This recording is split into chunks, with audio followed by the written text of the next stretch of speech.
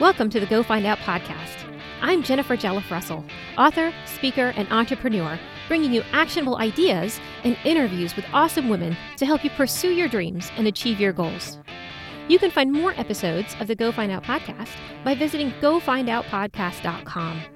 Enjoy the show and go find out. Welcome back to the Go Find Out podcast.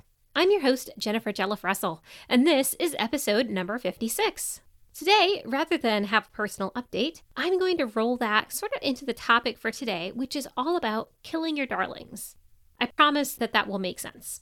So let's jump right in. There's a popular phrase in the literary and screenwriting world that says, in writing, you must kill your darlings. Now, this quote has been attributed to William Faulkner and basically means that as a writer, you must be objective about your work to be able to not just kill off a character, but also remove dialogue or unimportant plots to make the piece of work stronger. That as a writer, you have to be willing to remove parts of the book that you might love as a creator, but which don't lend themselves to making a better overall book. I think that this phrase can also apply to not just artistic creators, but also entrepreneurs as well. Now, I don't know about you, but as an artist, I tend to have a lot of projects going on all at once, which means I get spread thin across them, and I'm unlikely to be giving each of them 100% of my best effort. Now, as I've spoken about on this show before, sometimes those projects can merely be, moved to the back burner until you're able to give them your full, undivided attention that those projects deserve. Sometimes, though, you have to kill your darlings and abandon a project for good. And the same holds true as an entrepreneur.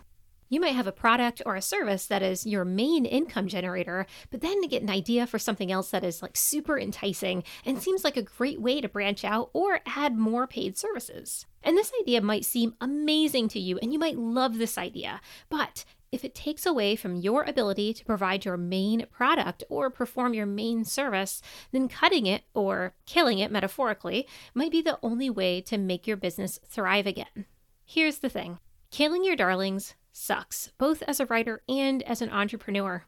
But in order to create a great story or build a great business, sometimes you have to cut out the things which are drawing too much of your resources for too little return on your investment.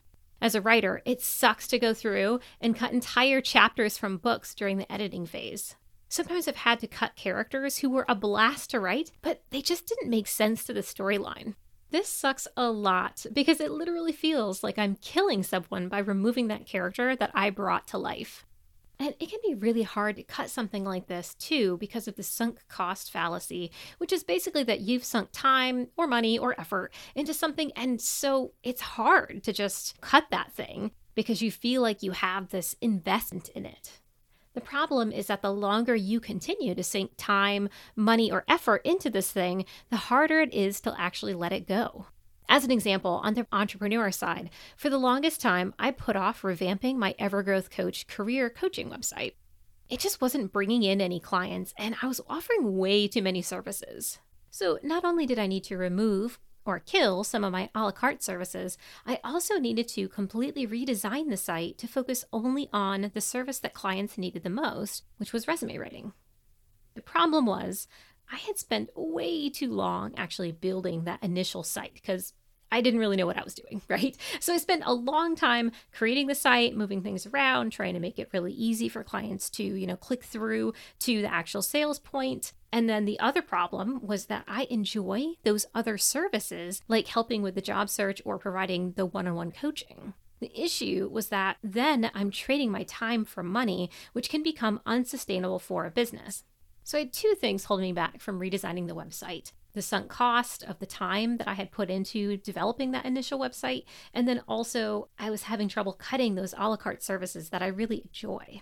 To deal with my mental block of redesigning the site and dropping some of my services, I ended up hiring a coach who specifically works with creative entrepreneurs. And it was actually Megan Kuhar from episode 38 of this podcast. So if you want more information about that kind of thing, feel free to go back to episode 38 and check out what she had to say. So Megan was able to walk me through the redesign and also helped me sort of suss out what services would be the most productive to offer clients. And rather than cutting everything, she really helped me to see what would make the most sense as a package deal for clients. So I still got to hold on to some of the services that I really enjoy while still focusing on that main service of resume writing. Having Megan's input really helped me to cut things that didn't make sense for my business. And since she didn't have that same attachment to the services that I did, she had sort of more of a neutral view of them, she was able to help me gain a more unbiased view of those services. Really, if I hadn't gotten outside help, I would still be sitting on that old site and really not getting any kind of traction with clients. Another example on the writing side, still the entrepreneurial side, but more the writing part, the author business, is that I randomly started a t-shirt shop as an author. Yes, I totally saw it on TikTok, and I was like, I could do that. So then I ended up taking time away from writing to design author t-shirts, using Canva and then uploading them to the t-shirt website. Now, it was super fun to do, and it was a great creative outlet, but in the long run, it's not going to help my author career and rather ends up splitting my attention yet again away from my writing. So I'm never really going to have time to properly advertise it. So really, it's more of a fun hobby than anything else. And to be honest, after the first week of throwing myself into it, I kind of forgot about it and haven't touched it since I went to create this podcast episode. So the t-shirt thing, that's definitely something that I have to cut. And while it might not seem like that big of a deal to cut it, it is so tempting to just hold on to it just for a little bit longer, just in case. But does having it make my author business any stronger? No. I mean, at least not at this time. And honestly, after a few minutes of digging through my t-shirt, shop and trying to remember what the t-shirts look like that I designed, I found that I am not impressed by what I created. So yeah. So if you are struggling to cut something from a creative work or from your business because you know that it's a time suck and it's not making your business any stronger, then this might help. Rather than cutting that thing completely, decide if it's something that you can cut just temporarily. So if it's a scene in a book, cut it from the manuscript and paste it into another document that's just for cuts. I actually have a cut scenes Word document for every book that I've written. Occasionally, I do end up using something from those cut scenes, like in a future book, especially when it comes to series that I write. But honestly, in the long run, it just makes me feel better to have somewhere to put those scenes that I spent so much time writing when they don't make it into the final book. But at least it makes me feel better knowing that they're somewhere, just not published. And when it comes to deleting your darlings in a business or, cutting something from your business, consider if it's possible to just not sink any more time, money, or effort into that thing. If it's not making your business any stronger, is it something that you can maybe put on hold temporarily? Doing so might give you the time that you need in order to assess that product or service's worth to your overall business strategy and help you make a decision of whether or not to permanently cut it. And remember, just because you're cutting something now, it doesn't mean it's off the table forever. All right, I hope you enjoyed today's show. Join me next time where I chat with Susie Sung about her journey of taking control of her life to start a podcast and become a published author. Until then, go find out. Thanks for listening to the show today. I hope you found the information beneficial and that it helps you tackle your own Go Find Out goals.